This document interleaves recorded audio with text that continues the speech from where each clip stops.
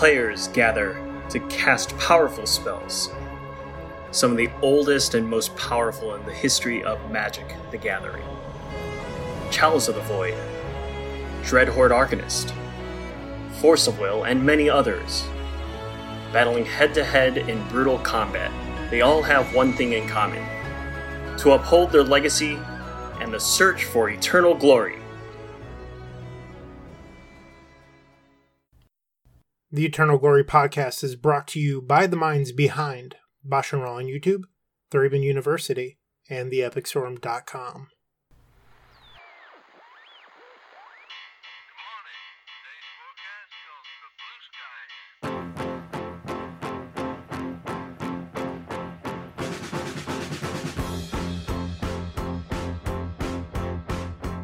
Good evening, folks. Welcome to episode 30 of the Eternal Glory podcast, If We Were WotC. I'm Phil Gallagher, joined by Bryant Cook and Brian Coble. How are you all doing tonight? I am terrific, Phil. I'm just so excited about tonight's topic. It's going to be a great one. Well, you did figure out the topic and do most of the show notes, so that makes a lot of sense to me. Yeah, Bryant has some extra skin in the game in this one. If the episode's bad, blame him. If it's good, give credit to myself and Phil for carrying it.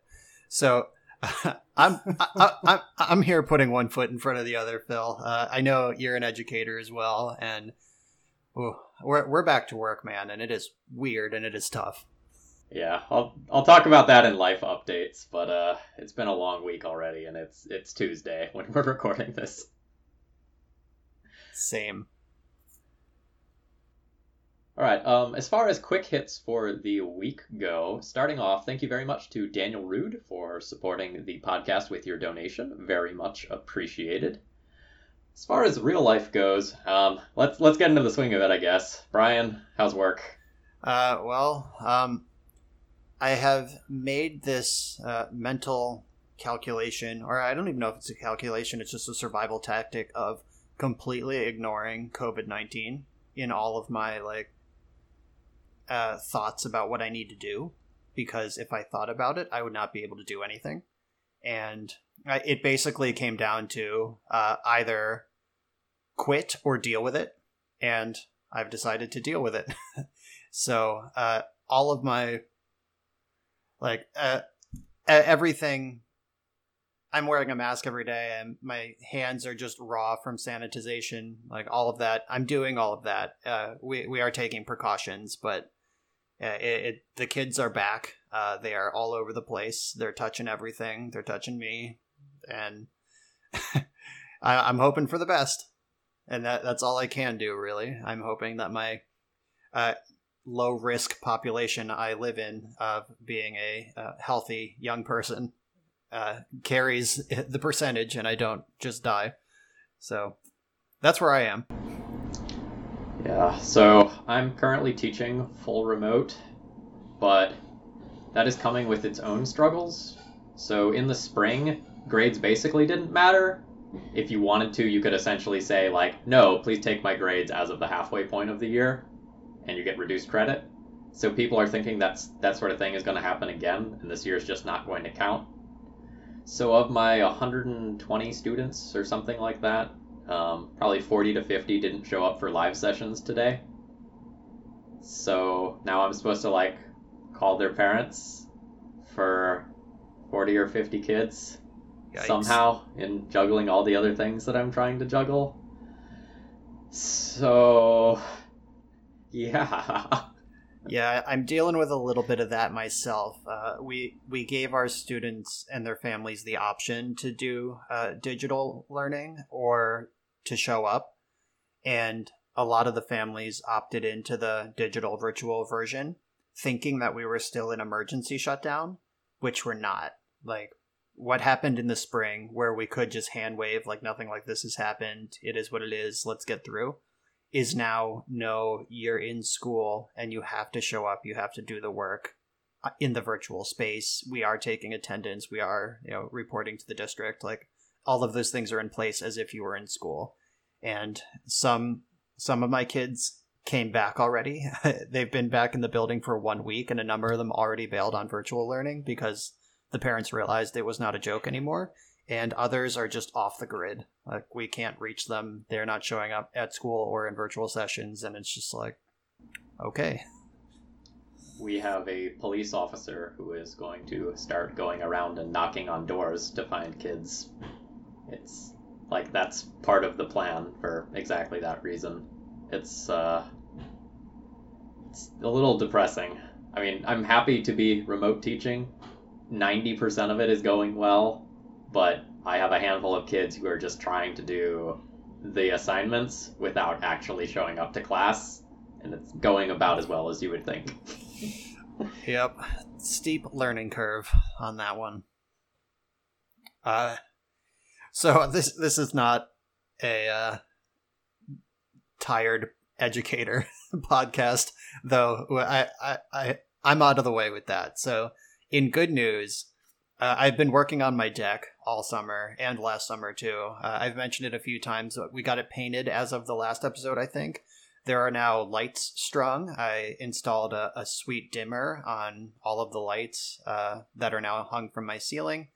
And I bought all the materials to screen it in. So that's going to happen next weekend, I believe. My parents screened in their deck a couple years ago with the same sort of system. And they're going to come and provide labor and practiced hands to get it all up in a weekend. So they have a visit planned for next weekend. I'm pretty stoked for that. And then we're just going to be a set of patio furniture away from a bomb-ass outdoor space. So, super stoked. Normal grill talk. That's where the grill lives. So I'll actually have, like, it'll be like I'm grilling in my living room, which it seems like it would be strictly better than grilling outdoors. So I'm excited to live that life. You want to come screen my deck after, since you'll be an expert? Perhaps post-quarantine. I've also been doing a little bit of home improvements. We decided that we were going to get rid of this ugly dresser and instead remodel our closets and then paint the closets. It turned into painting our bedroom 4 different colors because even though my significant other agreed to a color several times, it didn't quite stick until the 4th one. So I spent a lot of money on paint this week. Whoops. Other than that, I watched Project Power on Netflix with Jamie Foxx and Joseph Gordon-Levitt. It was supposed to be released in theaters, but instead released to Netflix due to COVID. It wasn't the greatest movie ever, but there was definitely a point in which I was watching it where I just screamed, "Fuck yes!" Like, it was so awesome. Not going to say anything else. It's not the greatest movie, like I said, but certainly worth watching for free. Yeah, I did not know that was supposed to be in theaters, and I would have been pretty mad if I spent $8 on it, but it's a perfect Netflix movie. Yeah, definitely. How about you, Phil? What has your life been like? In my time, I've been playing Fire Emblem Three Houses, which is a great game, highly recommended if you are a Switch owner. It's one of those games that has forking story paths, and the decisions you make actually have huge ramifications. And, I don't know. I don't remember exactly what my save file is at, but it's somewhere in like the 40 to 70 hour range for the first playthrough. I don't know exactly. But like, I'm going to play through the game again because there's 2 other huge story paths that I can take and other subdivisions within them. So I'm totally hooked. It's like the choose your own adventure book, but with waifus and such. It's good. That sounds great. One of my first present. I don't even know how to categorize like the generations of systems anymore, but like when things moved from like a cartridge to like a disc, basically. Original Xbox Fable was one of the first like big titles I played, and like the decisions you make, you collect like good or evil points, and you become more good or more evil as you go through your story, and it affects like what powers you get and what bosses you fight, and that was an awesome experience. So I love that sort of game. Then the other thing that I've been doing is I just finished watching Westworld. Spoiler-free version of my thoughts. The first season is a work of art. It is absolutely masterful and would highly, highly recommend it. The second season is an utter disappointment in comparison to the first. And the third season is maybe not as good as the first, but it very much redeems a lot of the poopy things that happen in season 2. Heavily agree. it's hard to discuss it further because like Westworld is like a show of spoilers, like very, very much so. But as a whole, I have a positive impression of the series, even if I'm a little bitter about some things. All right, feedback time. All right, I'll cover the first one. Gack from Michael Clifford, aka Cliffy. It's a very insightful comment. We very much appreciate it. And I think I speak for the cast when I say that I agree with this sentiment. I know it's a little politically charged, but we're willing to deal with those difficult topics on this podcast. I'll take the second one then. I love bad cards. Callum, Whitefaces, Smith. I too dabble in bad cards. I rather frequently play them. I'm going to be playing Kalitas on stream. Kalitas, however you want to say him. Kalitas for some of you. In a weird mono black control deck this week. And I'm going to play it twice. The first time to see how bad the deck is. The second time to see if I can fix it. Should be fun. Do you ever sing Kalitas' name to the tune of Hotel California? Like no? there's that line in Hotel California where it's like, and the smell of Kalitas rising up through the air. Well, like, obviously, I'm going to have to use that on the only thing I ever stream think now. of. Like, the first time I read that word, I was like, is that what they're saying in that song? And it's just been in my head that way for 10 years or whatever. Man, the R&D leaks are really bad. They've leaked through times to, the late 70s for the Eagles? Listen, the Eagles are the best-selling best-selling album in history is the Eagles. It's not Michael Jackson, it's not the Beatles, it's the Eagles.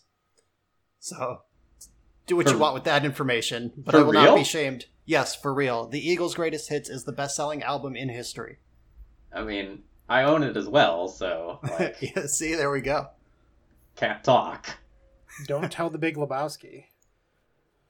Also, while we're talking about him, happy birthday, Callum Whitefaces Smith. I believe his birthday was a day or two ago at the time of this recording. So, shout out, a year older. Another year of being a great legacy brewer. Well, I just want to say that was some great constructive feedback we received on the last episode and all of the effort that Phil put into those show notes. I'm glad that we got those terrific comments. Really brightens my day. I like to think that people were thinking so hard about the level of content we provided last week that they just didn't go to Reddit. They were like, you know what? I'm going to let this simmer. I did get some good comments on it in, my videos while I was chatting and such with the stream, so I know at least some people enjoyed it. Nobody was mad. We didn't get any haters. So, that's considered a huge positive in the internet world, right? Yeah, well, they're saving all that hate for this episode after what we have to say. Yeah, that's probably true. All right, I do want to add an addendum to the last episode, though. So last episode, I was really singing the praises of Bug Ninjas. I really liked the deck, and I went and I played a league with it, and now my opinion has totally changed. I think the mana base for that deck is atrocious, and I'm really disappointed in myself that I didn't notice that before I started the league. Turns out that trying to play 4 basic lands while also trying to splash for cards that you want to play early in the game, such as Abrupt Decay and Oko, kind of makes it a little bit sketchy.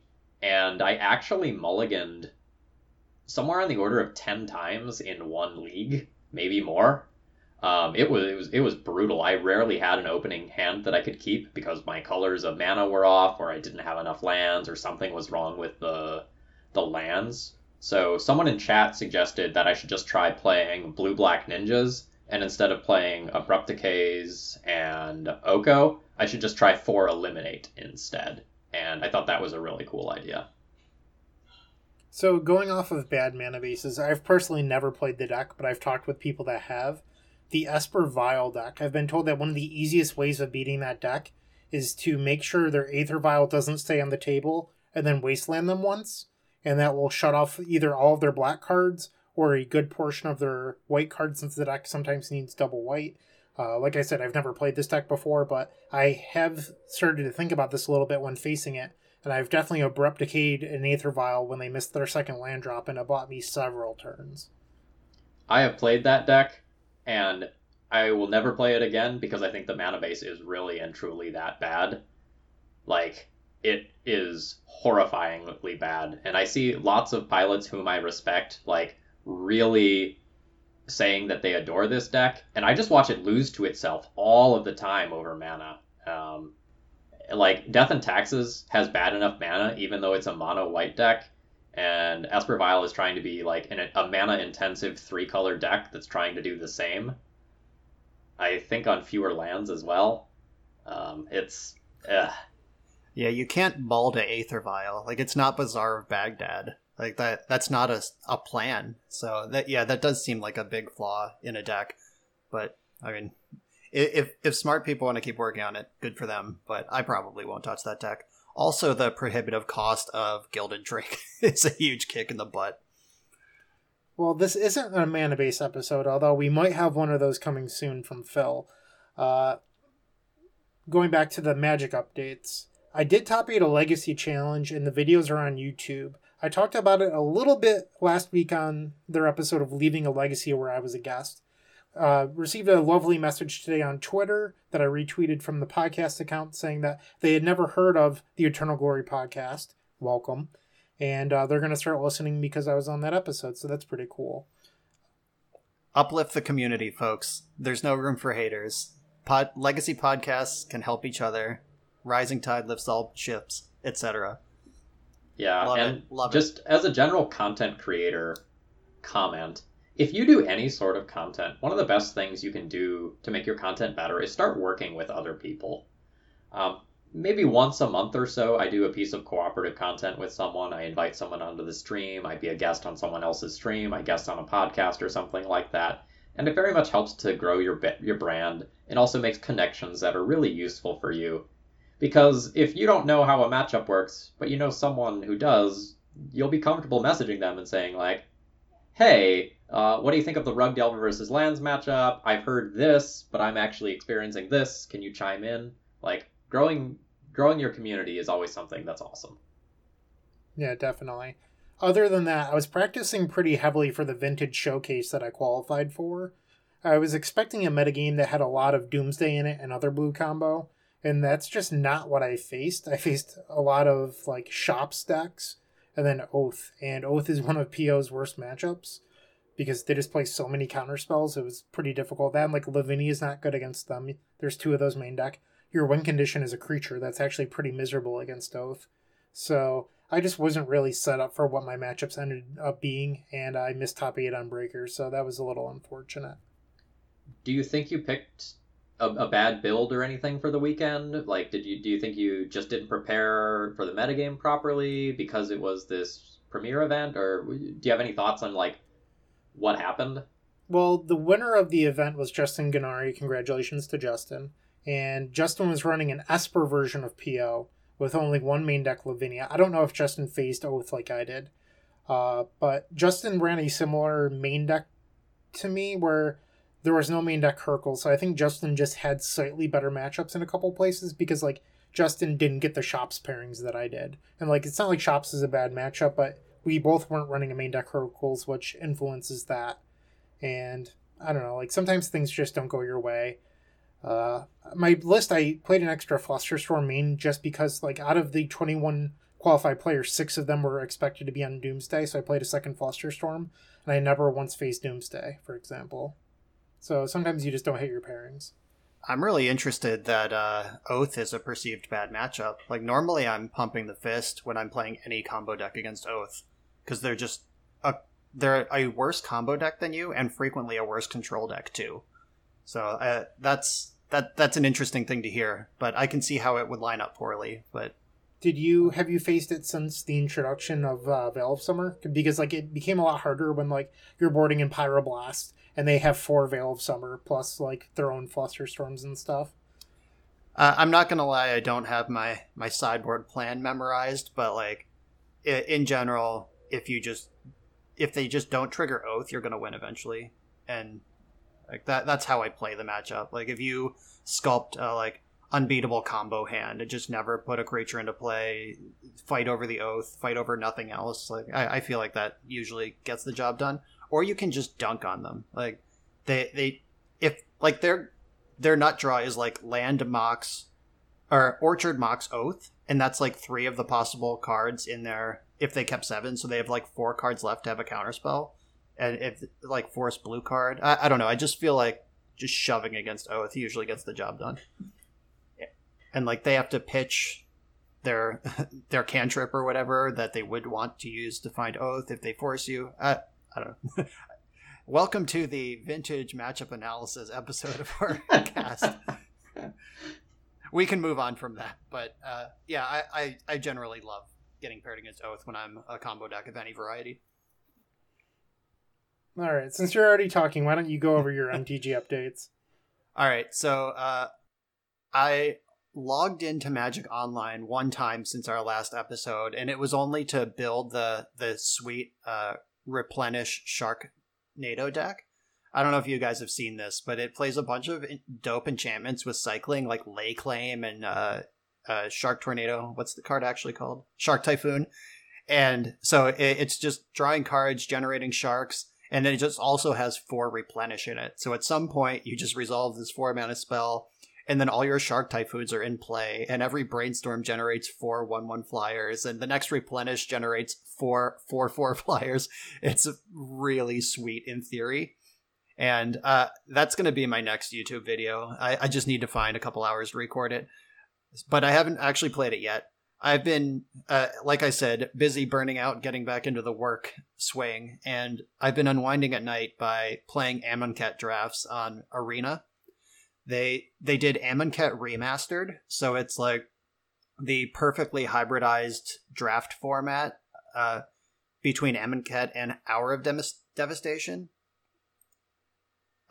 Like if you don't draft much, Amonkhet Hour of Devastation was one of the best draft formats of all time, like probably top 10. It's tremendously skill testing, a lot of great viable strategies, and they've distilled the 2-set draft into 1 set, and it's a lot of fun. I'm gonna make Mythic Limited for the first time this month, and it's because I'm not burning out. Like normally I do like 10 drafts or something of the core set, and I'm like, yeah, okay, I get it. But this, I'm just like, yep, can't wait.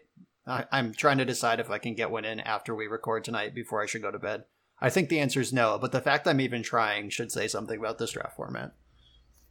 I'm doing similar things with Monster Train. They just unleashed the beta today for the new patch, so I'm like, ooh, I want to test this and make videos about it. It's like, no, I need to sleep, but I guarantee I'm playing at least 1 run after this is over. Yeah, it's tough. Hearthstone also just released a new set, and Priest is playable again. And my interest in Hearthstone is directly correlated to how playable Priest is in Constructed. So I've been playing a lot more Hearthstone than I have in a long time. All right, so today's topic is if we were Wizards of the Coast, and we're trying to look at each section from the eyes of Wizards of the Coast. So not necessarily our own opinions, but if you are someone in charge over at the ban list or anything like that, like that's the sort of lens we're trying to approach here. So the first section is Rugdelver an issue, and should there be anything done about Rugdelver? So when you're approaching these sorts of things, it's important to keep in mind that there always has to be a best deck in any given format. Sometimes the best deck isn't that much better than the next best deck. Sometimes there is a relatively large gap, but things are still kind of competitive. So the question you really need to ask is, like, at what point does that best deck actually become problematic, and, like, how do you quantify that and look at it? So sometimes it's like if there's too much of a metagame percentage or the win rate's too high. Those are often like things that Wizards of the Coast might look at to determine if the best deck is actually too good.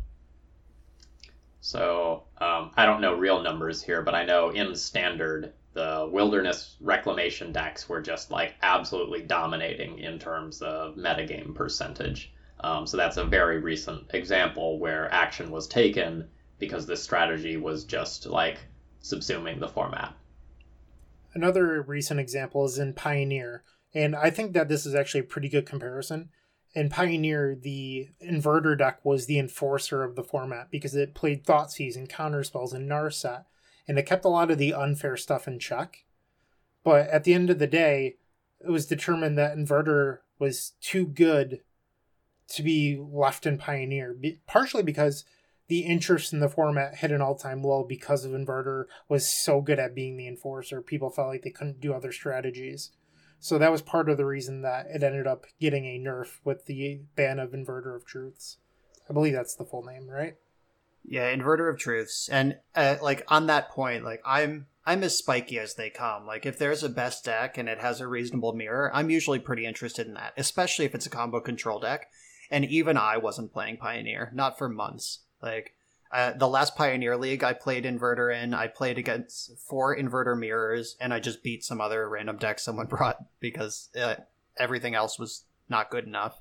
And I was like, okay, this is not fun. I 4-1 the league, I did well, and I was just like, yeah, if I'm going to spend 2 hours doing anything, it's not going to be this. Yeah, and when you look at Legacy, Delver decks are often seen as the enforcer. They're the decks that keep combo decks in check. They keep a lot of the unfun, unfair stuff in check. And I guess the question we're asking is Rug Delver becoming too good? I know that the last Legacy Challenge, BNU went 10-0 playing Rug Delver. Yeah, and it's won the previous couple challenges before that as well. So it's not like it's a one-time wins this, is this deck too good? I mean, Rug Delver's had a history of being too good in the last year or so. Yeah, we've been bumping against this wall the last couple episodes where we start to drift onto a tangent and then we have to bite it off to stay on topic. So we decided to just make it the topic tonight. We're going to smash through the wall and actually have this conversation. Going back to a past example, going back to the metagame percentage thing, is if we look back at Top Miracles, which is, in my mind, it's like the big divider between the current ban philosophy and the former ban philosophy, where Top Miracles kind of set a precedent where they were actually, because up until Top Miracles, I had it in my mind like Wizards doesn't ban things unless they have to.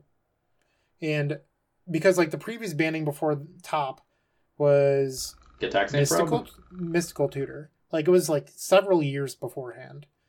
Or no, were Digging Crews before Top? No. Yeah. No, Terminus was in...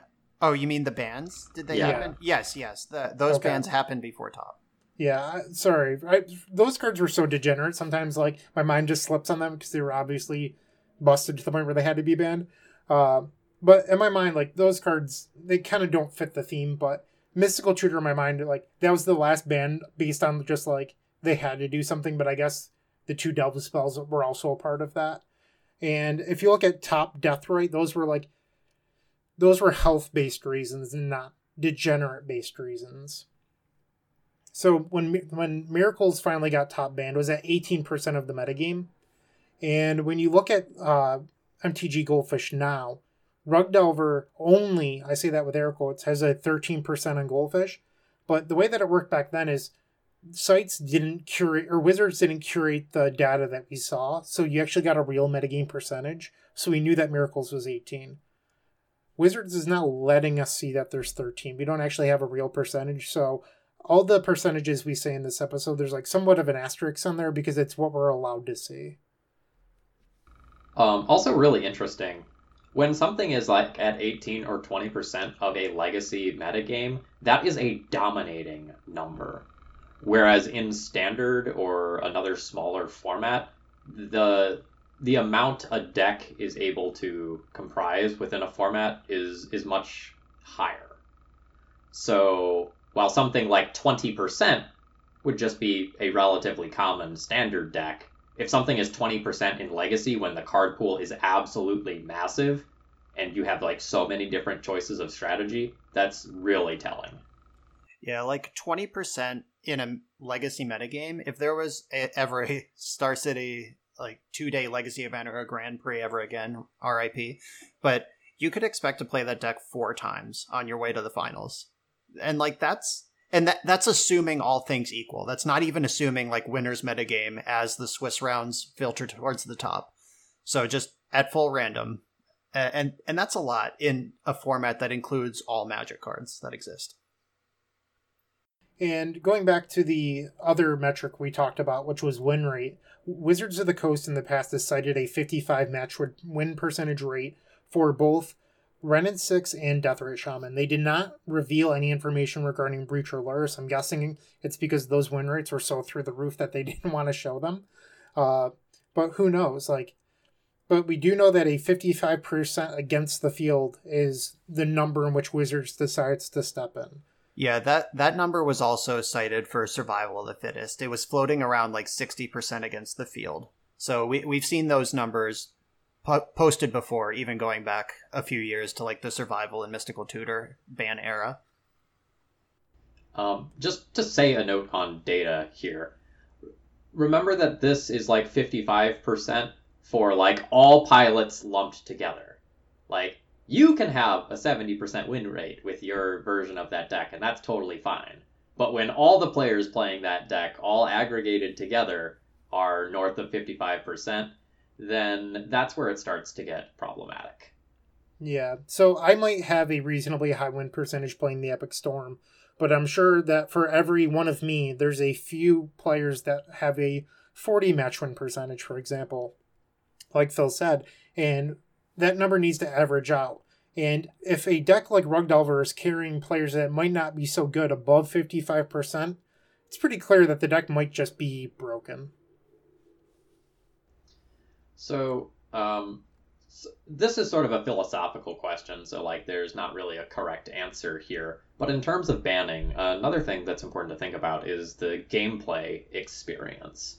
And as of right now, Wizards doesn't really take many actions to improve gameplay experience. This is not always true. So for example, some of the pieces of Modern Eggs did end up getting banned because that deck was just utterly miserable to play against. Because you never knew if you were dead.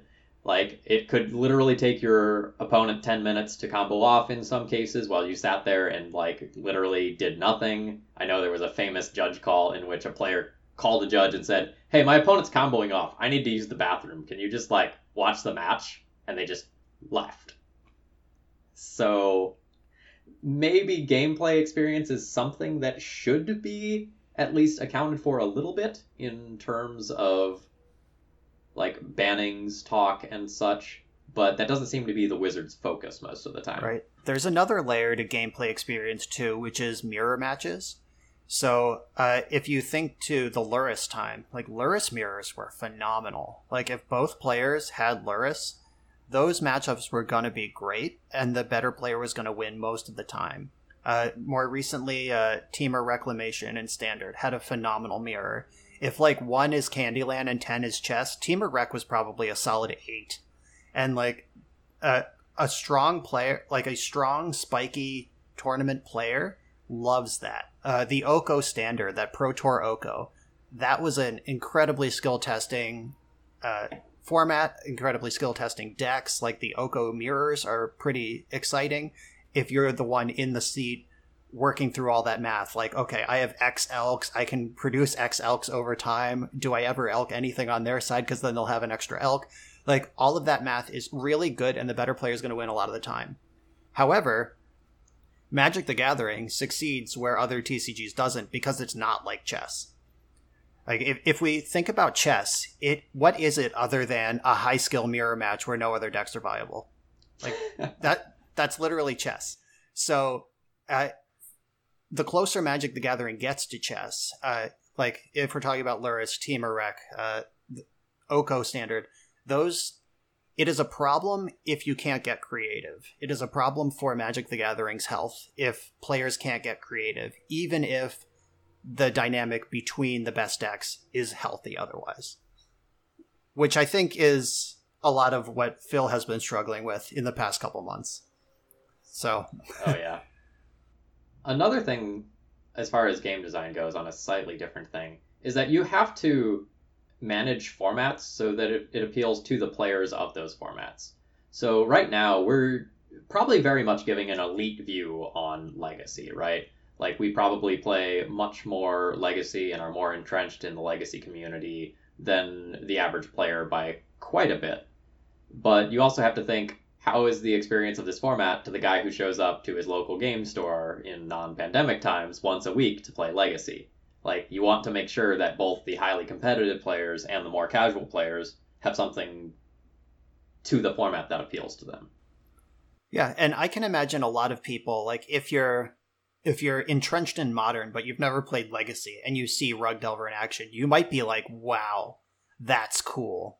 Like, dancing around those brainstorms, figuring out where to push, where to hold, like, when to hold up counter magic, that is awesome. But if you are from the commander table, and someone hands you just, like, Maverick or something, and you're just like, I don't know, they dazed all my shit and lightning bolted me, and then I died.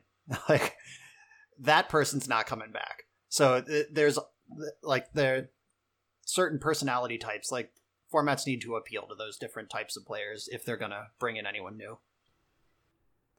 All right, so let's jump into our next topic, which is, if Wizards of the Coast were to look at any possible cards, what would they be and why? Or why not? So the first card that we're going to talk about is Delver of Secrets. And keep in mind, all these percentages, like I mentioned previously, are all curated by what we're allowed to see. So Delver of Secrets is currently played in 18% of decks at 4 copies. So why should Wizards possibly look at this card? Well, it's a little bit out of the color pie. Blue typically, at least historically throughout Magic, does not get aggressive creatures. Delver of Secrets happens to be one of the most aggressive creatures ever printed for Legacy. Legacy is that sweet spot where instants and sorceries are the most commonly cards played, so it has a pretty high percentage of being likely to flip. And there's also the problem, and this is up to you if it's a problem or not, that the next best thing isn't really close, somewhat to Gristlebrand. Like, there's the top of the tier, and then the next card down is pretty far down to the point where you're like, why would I actually play that card? And I'm talking about cards like Nimble Mongoose, Hex Drinker, Monastery Swiftspear, or even Terramander. All these cards, like, they actually require a little bit of work in order to make them effective, where Delver of Secrets, like, the work isn't really there. It kind of just does its thing, and then your opponent takes 3. And if you don't answer it, you lose the game. So that's, like, the start of why Wizards should look at Delver. Before we continue, would either of you like to say anything about that point? Yeah, so I'll offer my first counterpoint. I know that we have had versions of this conversation for a while. We do have a why not section coming up, just saying. I know, but, like, okay. I think this fits in here. So Delver doesn't, like, just flip. Like, the idea that it doesn't take any work to flip Delver is kind of a oversimplification. The work is in deck build. Like, Delver decks historically have, like, the way Delver's fail rate is its creature gets answered, then it can't find another one. And why don't we just play more creatures? It's because we have to flip our Delver. Or, like, the mana base is a little fragile. We did that episode a few episodes back of how to beat Rug Delver, and, like, the mana base is fragile. Why don't we stick some more lands in there? Why don't we play basics? Because we need to flip Delver. So it's not free. It's not like a Hex Drinker amount of work, but it's certainly not free. That's my counterpoint. You can continue. Okay. I think Delver's a paragon of efficiency, right? Like, deck building restraints aside, it's essentially a 3/2 flyer for 1 blue mana that can be protected by Force of Will, Force of Negation, Daze, and maybe even some other things if you're being a little bit spicy. As far as, like, efficiency goes, it really outclasses every other aggressive threat ever. Like, Goblin Guide is pretty hot, but, like, that only sees play in 1 Legacy deck, and so many of the threats that I used to see in, like, the mid-2000 zoo-style decks are just gone, right? There's no Wild Nacatls, there's no Curd Apes, there's nothing else of that nature anymore. And I don't want to be the old man who says, I miss those things. Back in my day, we needed to control multiple types of lands in order to make our creatures better. Because, like, that has its own deck-building constraints.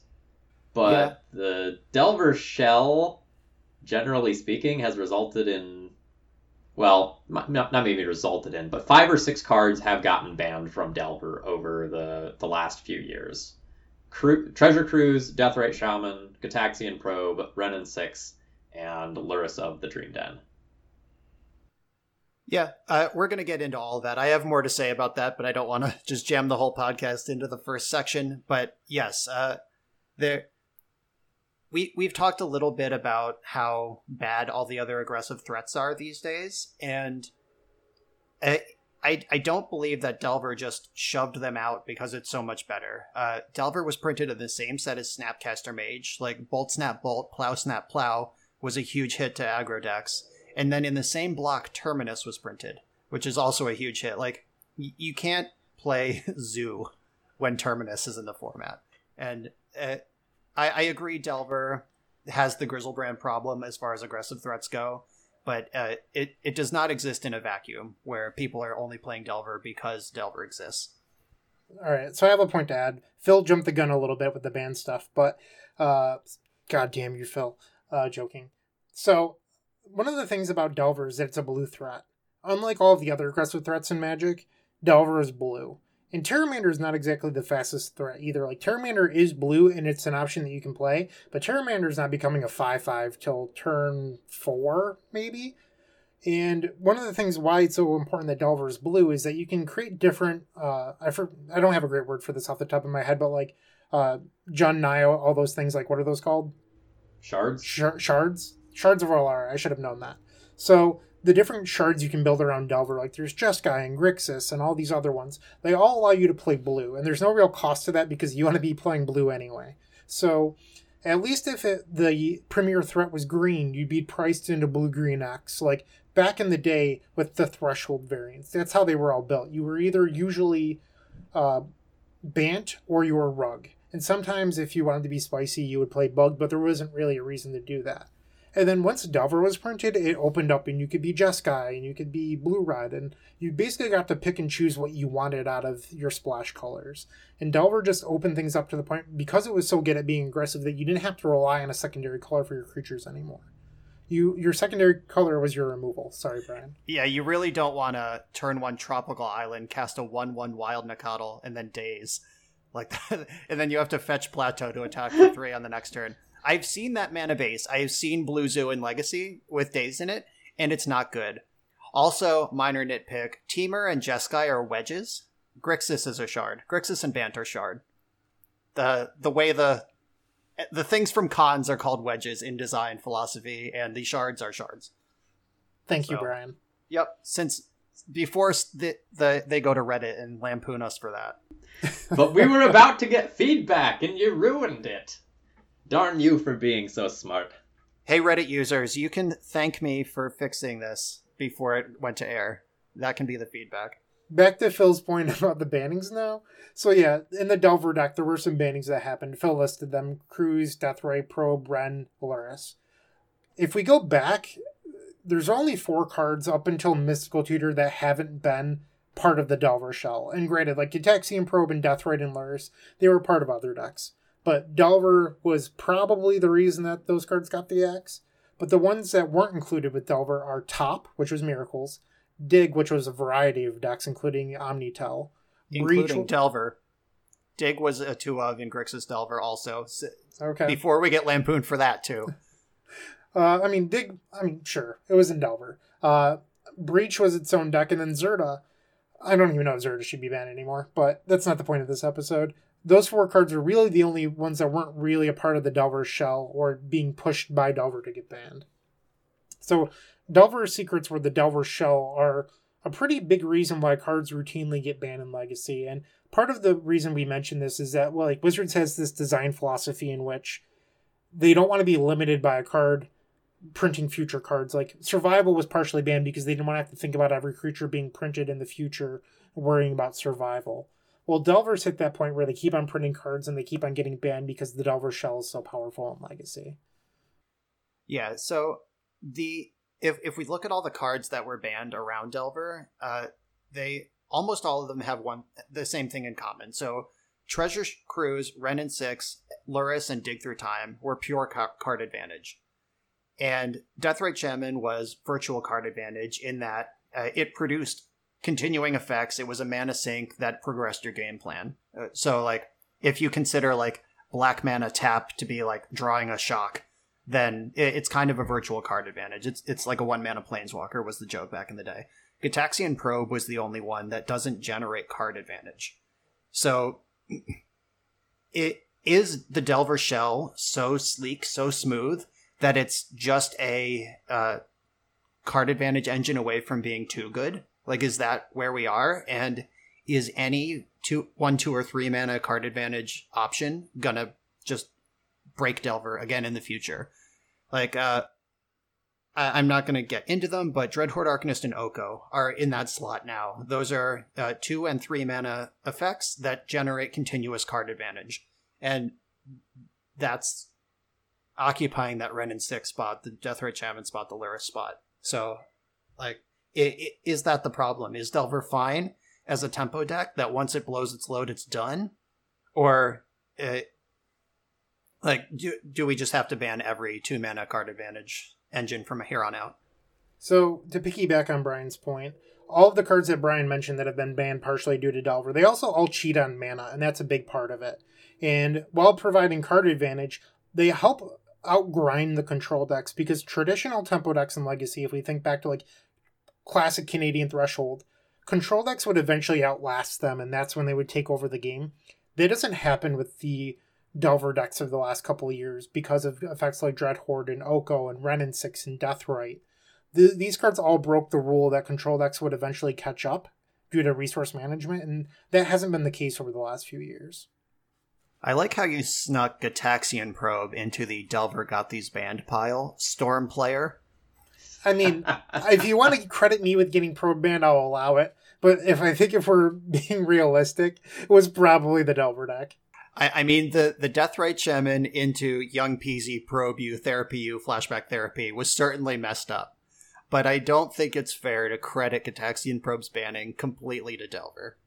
Completely no, but I think, like, it was part of what pushed it over the edge.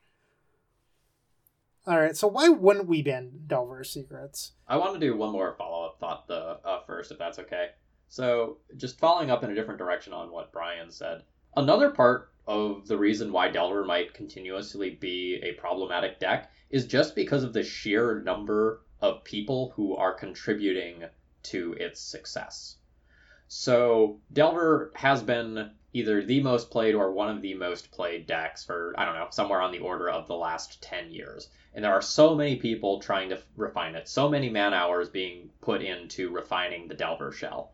And there are definitely some cases where other decks might be better or actually are better, but if you have 5 or 10 pilots worldwide who are actually working on that deck on any given time, that deck isn't being pushed forward and honed nearly as much as one of these more popular and sort of like long-term prolific strategies might be. Alright, so it's a little bit silly to look at banning a 3/2 flyer. Like, when you think about it, like, it almost reminds me of the Wild Nikado ban in Modern, I think it was like 8 years ago, when people were a little shocked that they banned a 1-mana 3/3. This feels a little bit similar. Like, it's a little silly to just ban, like, a flying evasive creature. I don't know. But like we discussed, like, the shell around Delver's what's truly powerful about the deck. And there's versions of, I'm going to say this with air quotes again, Delver without Delvers in it right now. If you look at a deck like Pokepile, it is essentially Rug Delver without the Delvers in it, and the deck is succeeding to some extent. Yeah, I remember when Ren and 6 was in the format, Eric Landon kept pushing the envelope of just, like, less and less Delver, more and more Ren and 6, until he was just playing, like, mid-range Rug with 4 Rens. And that deck was good. So this shell does exist, but it is a house of cards, like you said, almost literally. So, like, if Daze were to get removed from the shell, I think this deck plummets. Like, it's still good, but it plummets. If like fetch lands or Brainstorm, and we're not gonna ban any of those, but, like, if any piece of this puzzle goes, the whole, like, lean machine crumbles, and Delver is just one of those moving parts that greater than the sum of the parts. It is one of the cogs in the machine. But it is the named card in the machine. The deck isn't called Rug Days. It's Rug Delver. That, and if we're looking at like Wizards' design philosophy, and I mentioned this below our section, but there's some cards that are part of the format's identity at this point, and like Wizards just isn't likely going to touch them. So we didn't bother listing them out. And that would be like Force of Will, Brainstorm, Wasteland, and Daze. Like the odds that Wizards would touch these cards is just so low at this point. Like they are a part of the format's identity, and it's just not realistic to assume that they would ever ban these cards. I think Delver is kind of like flirting the line as to whether or not it's in that category. Like, such a huge portion of the Legacy player base, like, either plays or has played Delver at some point. It's been, one of the things that the format has been focused around for years and years and years. I don't know that it's quite entrenched in the format as something like Brainstorm is, but I kind of find it hard to imagine Legacy without Delver at this point. So I don't see them firing the space laser and nuking Delver from orbit. Yeah, and there is some precedent with the Pauper format. There was a time when Blue-Black Delver was Tier 1 and Blue-Red Delver was its natural predator. And they banned Daze out of Pauper, not Delver. It's like that was the ban they went with. So obviously it's a different format, totally different context, but it's more precedent than we have about a lot of conversations where, like, we've literally seen Delver and Daze together in an Eternal format, and the one that got banned was not Delver. Alright, so the next card up is actually pretty similar to Delver Secrets in terms of metagame share. Delver was 18% at 4 copies. Dreadhorde Arcanist is 17% at 3.2 copies, so it's right on Delver's heel. And why would Wizards of the Coast ever consider Dreadhorde Arcanist? Well, it's free card advantage. There's no mana that has to be put into the effect on Dreadhorde Arcanist. You have to initially invest the mana into your spell the first time, but then on the flashback it's free. So it's also controllable, which means that you can pick and choose your targets. So if your opponent has a creature in play, you can choose Bolt. If they have nothing, you can choose a cantrip. So it's manageable, unlike an effect like Dark Confidant. So you remember earlier in this episode when Bryant was talking about the impact that Snapcaster Mage had on opposing aggressive decks? Dreadhorde Arcanist is that on all of the drugs imaginable, where it's not just one extra Swords to Plowshare or Bolt, it is a pile of them. Like, every time you find one, you get it again. And holy crap, does it feel real bad to be on the wrong side of this when it resolves and you can't answer it in exactly one turn cycle. Yeah, so from the... sorry, I'm just going to add on to Phil's point there. Phil, like, from the aggro side, for sure, you're never getting out of that. And from the control side, like, if I'm playing blue against blue and my opponent goes, like, Snap Ponder, I'm like, okay, that was a 2-for-1. If they stick Dreadhorde Arcanist, you're dead.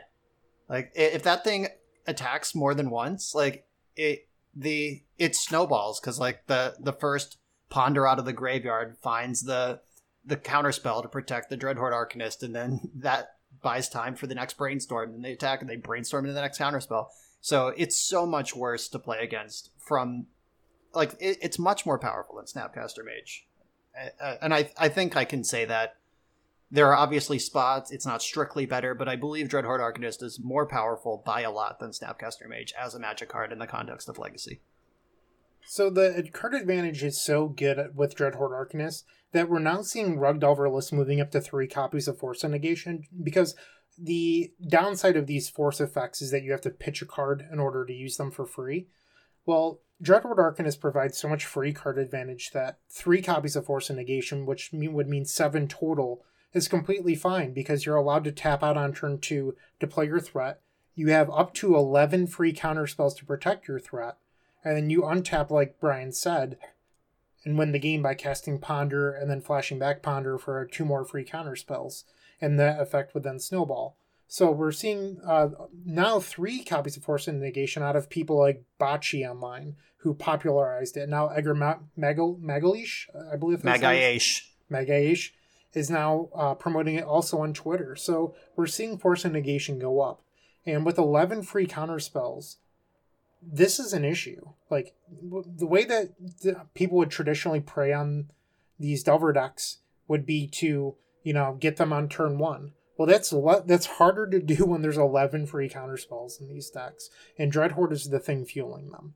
Yeah, and it's crazy that they're allowed to play 7 forces. Because in the past, like, there have been fairer metagames in Legacy's history where the blue decks are like, can I play 3 Force of Wills? Like, I believe Joe Lissette was pretty into that in his Miracles heyday. Jim Rinkowitz won a Grand Prix with 0 Force of Wills in his main deck, in his blue deck. Like, there was a time where Force of Will was a liability to put in your deck.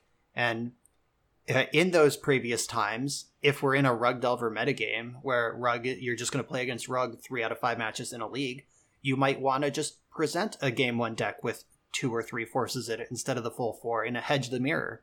But now we're in a spot where protecting Dreadhorde Arcanist is so important that you want forces in the mirror. Like, they're fine. You're going to work through it. It's not dead. Exactly. And we talked about how Dreadhorde is an enabler, similar to how Survival of the Fittest was an enabler for all these other creatures. Well, I don't know if that's exactly true. Was Survival the... No, Vengevine was the enabler. I'm sorry, I misspoke. I wrote this down and now I can't even read it properly. Wait. Vengevine wasn't the... I would think that Survival is the enabler and Vengevine was the payoff. Like, Vengevine is fine and kind of neat without Survival, but Survival enabled the BS. That's how I would define that term, anyway. Okay. Well, sorry, go ahead. Unless you want to think that Vengevine enabled Survival to be broken. But I think that's kind of a jump. Like, I think it makes more sense grammatically in the English language that Survival is the enabler. Okay, well, my thought process was at the time of Survival's banning, the deck was, like, kind of a joke up until Vengevine. I don't know. For sure. So, like, Survival before Vengevine was like, you would put Anger into your graveyard at some point and, like, give your creatures haste and use, like, Tradewind Rider to bounce your opponent's permanents while building your hasty board. And, like, Squee Goblin Nabob was in the deck. And, like, it had, like, a toolbox. There was, like, a Survival deck that had, like, 1 Tarmogoyf, 1 Aureox Salvagers, and you could just... It was definitely a joke, and, like, Survival Elves was a thing, where, like, you were mostly an elf combo deck, but instead of... We didn't have Craterhoof or Mirror Entity back then, you just eventually survivaled Anger into your graveyard with a bunch of elves in play. So it was definitely a joke before Vengevine. Yeah. Well, Dreadhorde's in a similar spot right now, where it's sort of enabling the rest of the deck, but if you look at Dreadhorde on its own, it almost feels similar to Survival, where, like, yes, they're both very powerful cards, but is it actually the issue? I'm not sure. So I think if we're going to compare the relationship of Survival Vengevine to Dreadhorde Arcanist, there is no Vengevine we can point at. I don't even think there's a conversation here to compare it to, because Dreadhorde Arcanist's Vengevine is 1 mana spells. Exactly. So, like, they're not going to ban Brainstorm, Ponder, Sleight of Hand, Portent, Lightning Bolt, Swords of Plowshares. You feel me? Like, they just can't do it. So that was actually my next point, is that the blue shell is just so good around Dreadhorde that you can't take a piece of the blue shell out and make Dreadhorde worse.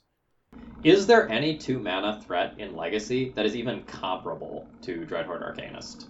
Well, here on the Eternal Glory podcast, when Dreadhorde came out, we compared it to Dark Confidant, because at one point Tempo decks did play Dark Confidant back in the day. And they both create virtual card advantage, that sort of thing. It's just Dreadhorde's a lot more efficient at creating it than we initially thought it was here on this podcast before you two lovely gentlemen joined me. Yeah, those fools back then didn't know how to evaluate a card, but we definitely did. But so I guess the question, if by threat you mean creature, then probably not. If by threat we mean 2-mana spell we need to worry about, we're in a format with, like, Chalice of the Void, Wishclaw Talisman. So, like, there's some other powerful things to happen for 2 mana, but Dreadhorde Arcanist somehow feels better than all of those other powerful things you could do. Yeah, I've cast a lot of chalices recently, and let me tell you, if I resolve a chalice on turn 1, I still die a shit ton of the time. Yes, a chalice is not what it used to be. Well, Phil, why don't you pause that for our next 2 cards, considering how they're partially the reason that you feel that way. Yeah, most certainly. Alright, so the next one up is actually Oko Thief of Crowns, which is in 33% of decks, which is more than the first 2. And it's at, sorry, I scrolled down too much, at 2.8 copies. So it's a little bit less than the first 2, but the percentage of decks is higher. So you probably don't want to play as many Okos, but you want to be playing some. Right. So big clarification on that 33% number. So Oko is clearly in tons of decks that aren't Delver.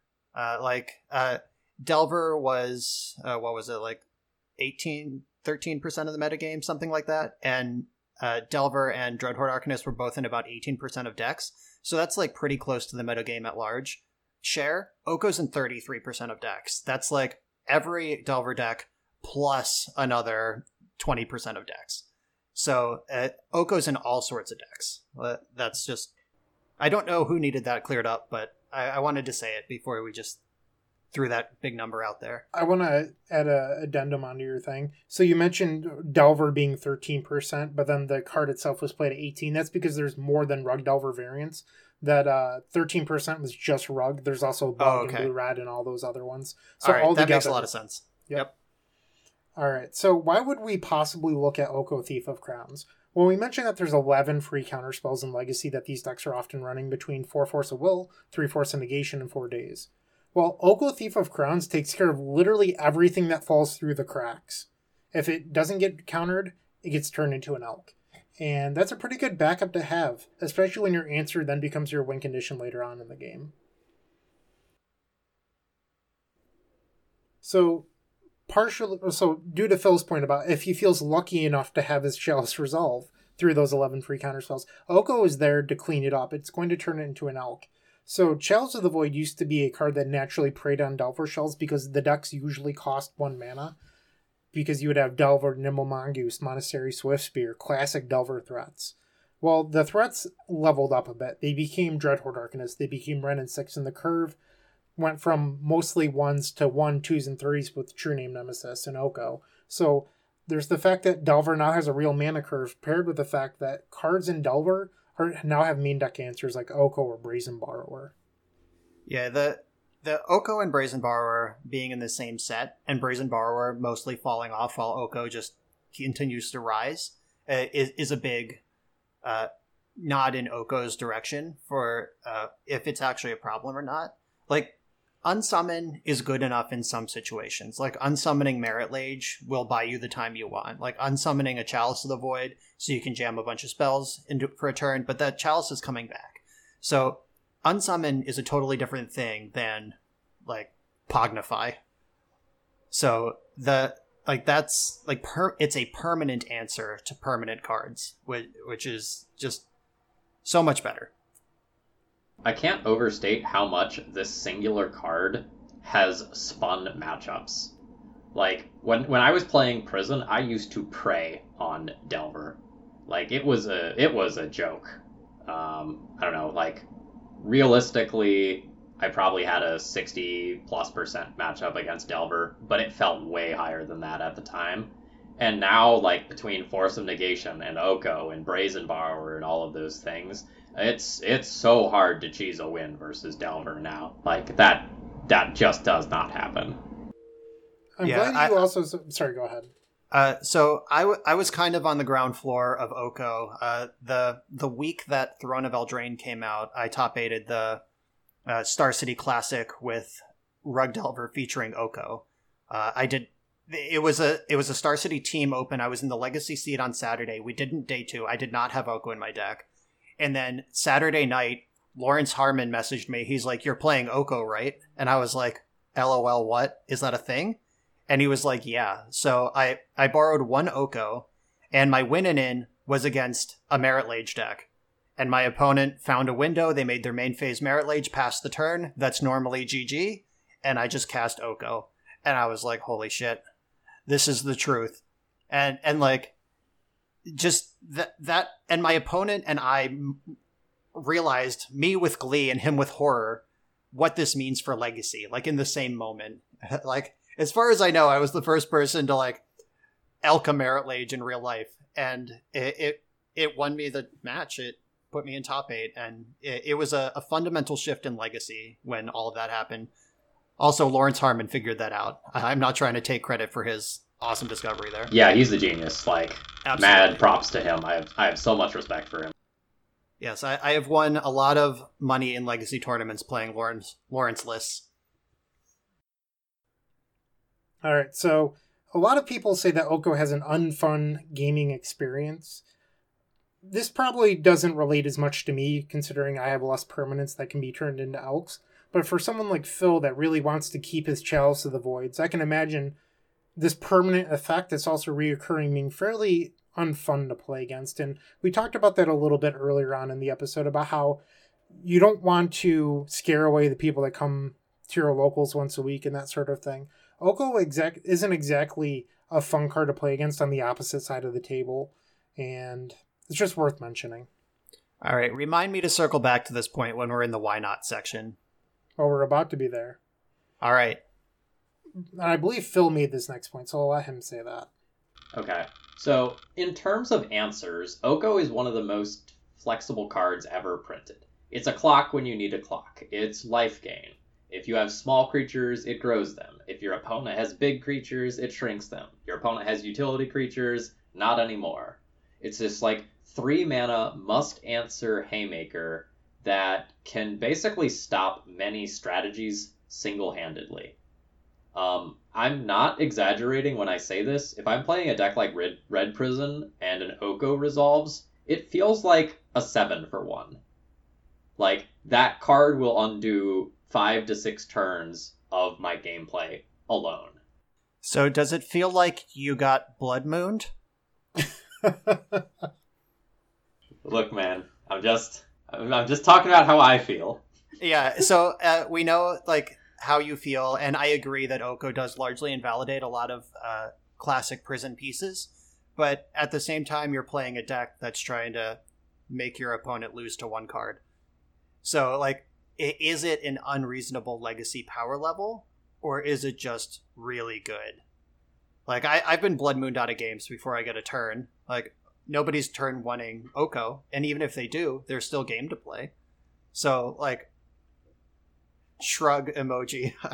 I don't know. Like, what is the difference? I think I know the fundamental difference here, right? So, a deck like Red Prison is designed to punish subsections of the format, right?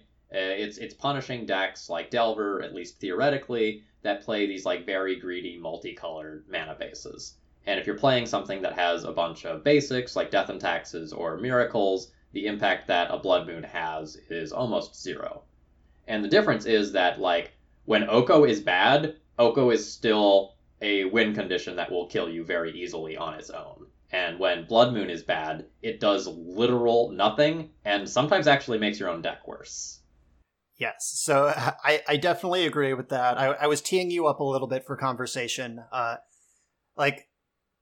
know I've told this story before, but Eternal Weekend Paris last year, my opponent round 1 on the play, mulled to 6, and then went Ancient Tomb, Chrome Mox, Imprint something, Blood Moon, go. Passed the turn with 2 cards in hand. And I was like, Island Astrolabe, go, with 7 cards in hand. And like, that's the difference between Blood Moon and Oko. Oko will always play. Like, even if it's just like make a 3/3 every other turn, it will always play. I know we mentioned this a couple episodes ago, but something that comes back to mind is we talked about Pithing Needle and how you want your answers to also be threats a little bit. And that's what Oko is. It's an answer and a threat where something like Needle will sit on the table, very similar to a Blood Moon, and just not really affect moving your game plan forward. It stops your opponent from winning, but it doesn't actually win you the game. Yeah, like the comparison between like a Braid, which was a huge upgrade in the Delver toolbox when it was printed. Like, a Braid is a versatile answer, but it's still only an answer. And then like Brazen Borrower is a pretty big upgrade to a Braid, and Brazen Borrower kind of sucks compared to Oko. So like along this continuum of versatile cards you could play, Oko is definitely the banger. All right, so why don't we get into the why not section? We'll let Brian tee it up because he did not like the unfun game experience comment. Okay, so in the terms of unfun game experiences, that will send your new player away from the format forever. And since we're talking about a 3-mana sorcery speed card, show and tell is legal in this format. And everyone's okay with it. Like, are we going to ban Oko? That, like, it's a 3-mana blue spell, sorcery speed, that generates slow advantage over time in a format where we have a 3-mana blue sorcery. It's even easier to cast because it's only blue. Oko, you need green as well. So even easier to cast. You can jam it turn 2 off an Ancient Tomb, and it wins the game on the spot. Like, what's the argument to ban Oko when Show and Tell is a legal Magic card? It's a good question. Crickets. I thought so. I don't know. I've almost never felt like show and tell decks were really oppressive because you get to try to attack them from a bunch of different angles, right? Like discard works, counter spells work, creature removal is a little bit dicey, but like at least things like Caracas have some game there. And most of the time they actually don't win on the spot, right? To win on the spot, you need like 2 lands plus show and tell plus omniscience plus Emrakul plus Griselbrand. You can effectively win with just like show and tell, Emrakul, Griselbrand plus the mana source or omniscience plus the mana sources to get there. But like there's a bunch of random things that your opponents can put in off the show and tell that also mess you up. Ensnaring Bridge being a really common example of that. So it is in the grand picture of the format is like having a card like Ensnaring Bridge in your deck to put in when they show and tell you a more reasonable thing to do than have Red Blast or Abrupt Decay in your 75 to pick off the Oko. Like, and there's like windows too where it's like, oh god, I can't tap out. What if they show and tell? I won't be ready. I have to hold up this Flusterstorm for the rest of time. But like Oko, like, okay, I jam, I tap out, they jam Oko, they elk my thing, I Abrupt Decay, and we keep playing. Like, the risk-reward of just Oko sticking in a lot of back-and-forth matchups is so much less than a show-and-tell result. I have 2 points I would like to make. So the first is, and I'm glad you mentioned this, because I remember watching a legacy streamer stream and mentioning this and getting laughed at. There's a point in which Flusterstorm became no longer playable in Legacy. And people, when they were first working on the snow builds, were running Okos, and previously to that ran in 6, but then they were running Astrolabe, and the cards that mattered quit being spells. They became planeswalkers and creatures, like Uro. And Flusterstorm's playability went way down because it quit countering the cards that mattered. And Flusterstorm just like, it doesn't see play anywhere. Delver decks don't play it anymore. And that was my first point. So if you would like to say anything about that. No, I agree with it. I like going back to my Miracles list from SCG Con, like I think over a full year ago at this point, whatever tournament Karn the Great Creator was legal as a 4 of in Vintage, whenever that was allowed, like I was already on Spell Pierce. War of the Spark made Spell Pierce better than Flusterstorm in Eternal formats. And even going a year before that, the year that I won Vintage Champs, Matt Sperling also top-8'd that tournament. And he was playing Rug Xerox, which is a mid-range rug control deck, if you're not familiar with Vintage terminology. And it was known. Like, you play Flusterstorm in that deck, 2 copies, period. It is just the standard, that's what you do. Matt played 0 Flusterstorms and several Spell Pierce. Nobody was playing Spell Pierce. Everyone was playing Flusterstorm. And he dismantled Shop's decks all weekend, just cut a path to the top 8 because he was spell piercing like Trinispheres and Sphere of Resistance and Chalice of the Void when other people had rotting Flusterstorms in their hand. So like the context of what matters, of course, is always at play. And you're right, Flusterstorm is not a playable card in Legacy anymore. So the second thing I wanted to mention was I think that you have a good point that in a vacuum, comparing Oko and Show and Tell is a joke. However, cards are not defined by, just the card itself sometimes. Sometimes it's the shell around the card. And when you look at a deck like Show and Tell, it doesn't get to play 11 free counter spells to protect it. Like, Show and Tell doesn't get to play Force of Negation. Sometimes you can play Daze. Sometimes. Like, there's lists that do. So, in theory, you have 8. But, for the most part, Show and Tell is a spell-pierced Force of Will deck most of the time. When you look at a deck that's playing Oko, 11 free counterspells to make sure that your Oko resolves and lives through that Pyroblast that you talked about. That's the grand scheme of things, just because it's not exactly fair to just say, like, well, yeah, Oko's broken, but have you ever read the card Peer into the Abyss? Like, you just can't compare things 1-to-1 because, like, it doesn't make sense, or, like, Worldfire. Okay, so, counterpoint. Peer into the Abyss and Worldfire are absurd ways to define what I just said. I defined 2 3-mana sorcery speed blue spells that exist in the format and are actually played. Obviously, Peer into the Abyss, if it cost 1 blue, would be busted. If it cost 3 blue, it'd be busted. It costs 7 and most of it's black. So, like, no, that is not even close to what I was saying. But a more tempered version of your point is a reasonable one to make. All right, Bryant has been defeated. Just scoreboard, Brian won. We'll move on. And No, my point was still valid. It's just like, I was extrapolating onto it because, like, I wanted to show how ridiculous that take was. That, like, just comparing one card to one card doesn't make any sense. Because that's, like, in the grand scheme of things, like, Renin 6 on its own isn't the most powerful card in the format. But when you put the shell around it, yes, Renin 6 was very good. Renin 6 was in a ton of different decks. What are you even talking about? You're off the rails. Let's get back onto our notes. All right, going back to Oko. Notably, this would be a really weird time to kind of look at Oko, right? So we're not in the heyday of Snow dominance anymore. Snow is still a common deck. It is a deck that performs well, I'd say, but it's maybe not at the absolute pinnacle in terms of win percentage and tournament results right now. Like, not at all. It's not the boogeyman that everyone thought it was going to be after Luris was banned.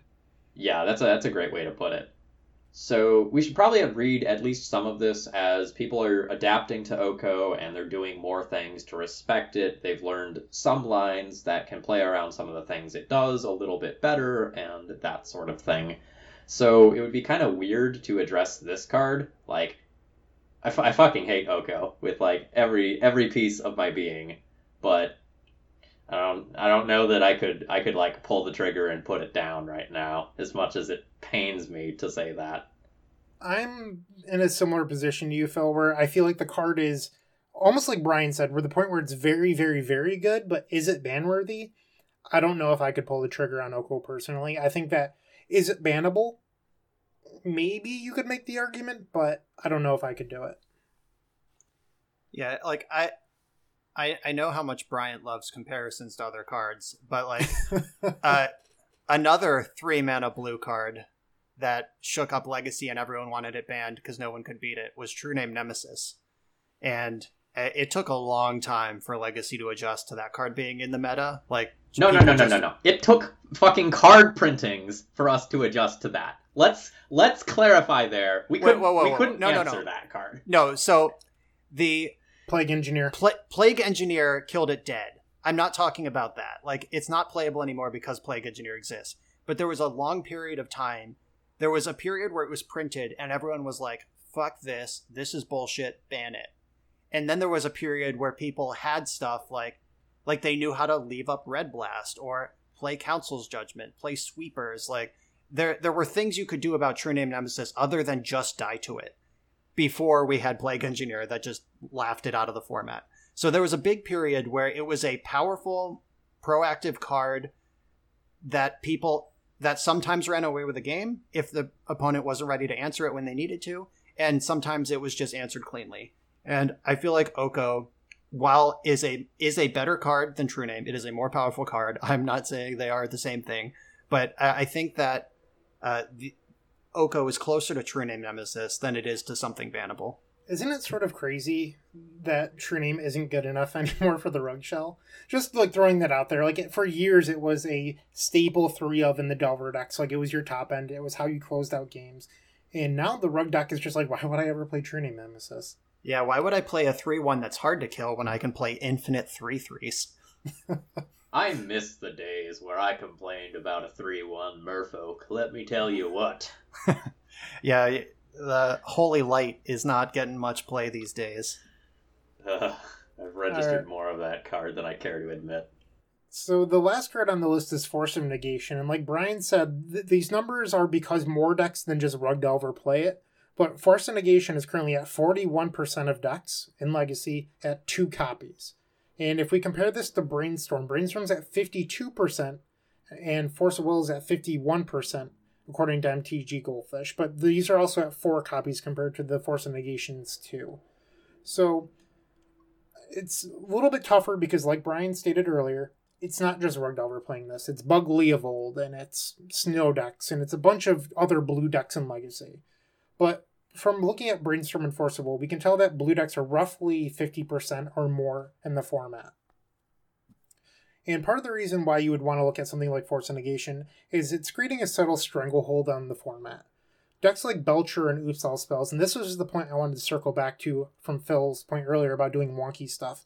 You just don't get to do that anymore in Legacy because there used to be a point where you could register Belcher for an event and go, well, there's probably about like 50% of blue decks, and the odds they have Force of Will is only 40%. I guess I'm going to register this Belcher pile and pray to get lucky. You can't do that anymore. The blue decks are over 50%, and there's 60% to have a Force of Will. You can't play silly combo decks that don't have a fair chance against blue. And it's so much harder to resolve your Chalice of the Void or your Trinisphere or your Blood Moon on turn 1. Like, even if you're on the play, they still have 7 free counter spells. When I did my brewing contest a month or 2 ago, and I played those decks on stream, it was utterly miserable. Like, the combination of Force of Negation plus Oko plus Dreadhorde Arcanist and, like, that overall just, like, incredibly powerful shell just meant that I had so many non-games. Like, I tried to do something cool, and I almost never did the thing with any of those decks. It was so rough.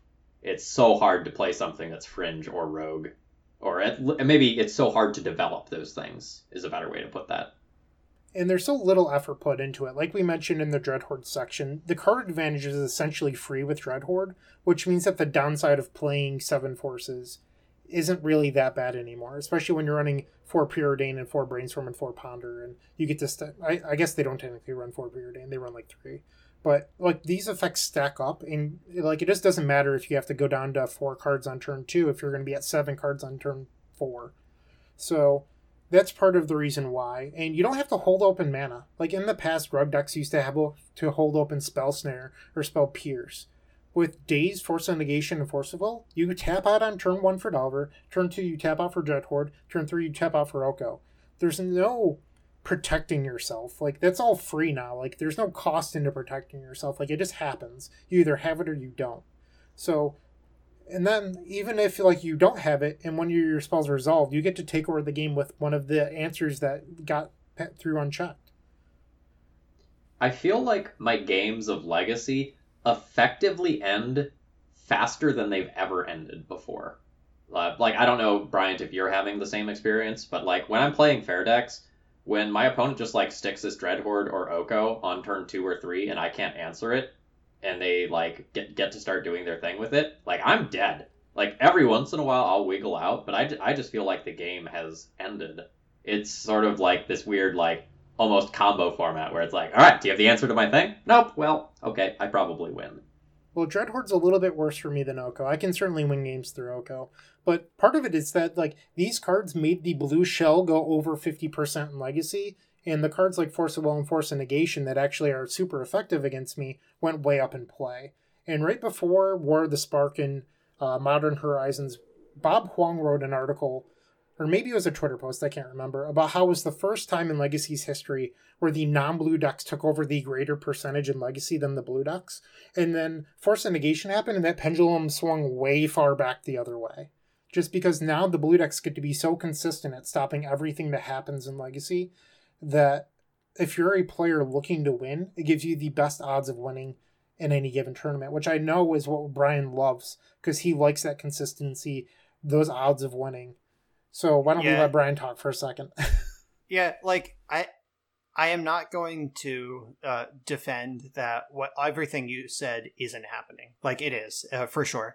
And from the perspective of the Dark Ritual caster and the Chalice of the Void caster, like, I kind of see why that would be frustrating.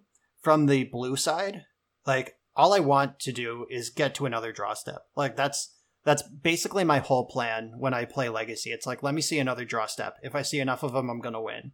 So the printing of Force of Negation for me was like, oh good, I'm going to get cheesed out less often.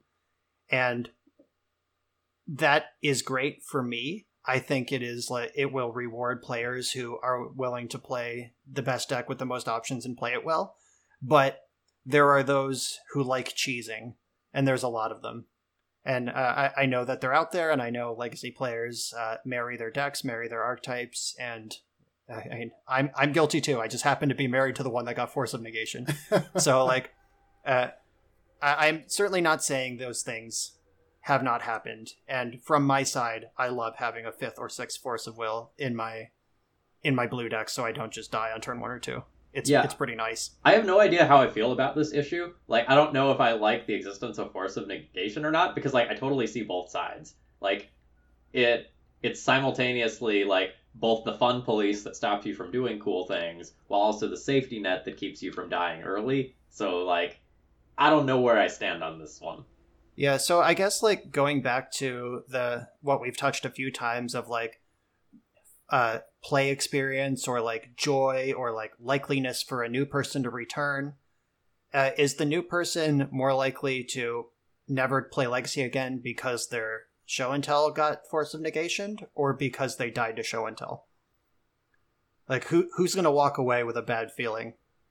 And I suspect it's going to be the person who got show and telled. But also, does that matter? Is that something that should be considered when they're talking about format health? For what it's worth, I think Force of Negation actually limits the number of decks that are viable in Legacy. Where, like, new players coming in probably would be more... I mean, this is all subjective, but if they could see all the cool things that are possible within Legacy, they might find one that reaches out to them. Like, they could be like the Nick Fit player trying to resolve Academy Rector, or like some weird 7-man enchantment. I don't know what they're doing these days. But, like, the amount of competitive decks is narrowed. So, I guess that depends on how we define competitive. Like, you cited Belcher and Oops All spells in our intro here, and I'm not sure I ever would have sleeved one of those up to play a tournament. The Epic Storm has Veil of Summer and Thoughtseize effects. Like, you can work through it. You take your time, you get there. There's like other follow up to it. So, and you think about, like, I don't know. I'm trying to think of off the wall decks that just died of Force of Negation. Like, look at Enchantress. Its most important spell is a creature. Look at Burn, Goblin Guide, Eidolon, nice Force of Negation, idiot, you're dead.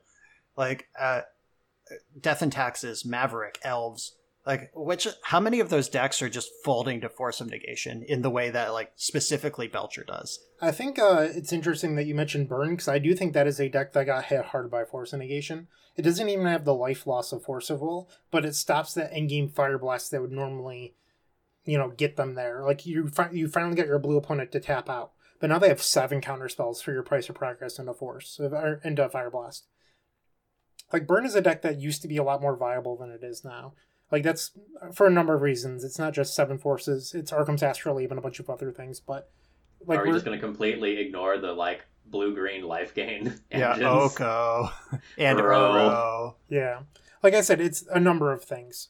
But I think one of the biggest takeaways of this episode is that it's not any specific card. It's, like, where Magic's gone in the last couple of years. It's the shells that are being created by these decks. I mean, we haven't used the phrase this episode, but, like, power creep of 2019, 2020 is very much apparent. Like, like, the things are so powerful that we're not even talking about something like Plague Engineer right now, right? Like, that gets to, like, poop all over tribal strategies that people love, and that hasn't even entered the conversation right now. Granted, we're, like, mostly talking about Rug Delver, but, So why wouldn't we ban Force of Negation, right? So When I tweeted like about a month ago about Force Negation having a chokehold on the format, one of the most common responses, other than like, oh, combo player, was, why would you ban Force Negation when Force of Will exists? Well, I think Force of Will is sort of grandfathered into Legacy at this point. Like, it is part of the format's identity. Like, if you want to play Force of Will, you play Legacy. It's the format where you can do anything, but you have to be kept in check by Force of Will. And one of the biggest possible issues with this is consistency. And I brought that up in the post. And someone asked me, they had a really good question, which is, well, at what point is consistency an issue? I'm not Wizards. I can't pretend to be. I can only express my own thoughts here. And I don't know what the threshold is for if something's too consistent, at what point do you ban? According to Wizards, it's 55% against the field. Like, that's what I have to go off of. So yeah, so Top Miracles, that is a real precedent. Like, Top Miracles was not broken or degenerate. It was just extremely consistent at doing a fair thing.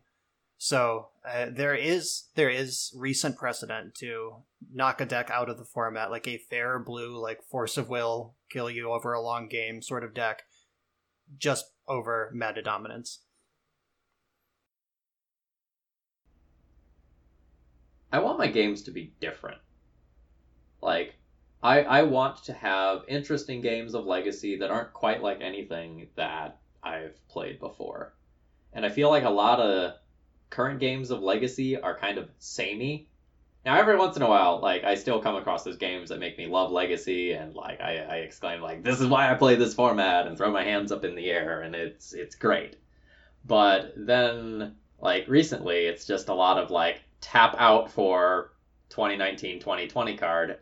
Uh-oh, we're basically done. Scoop them up.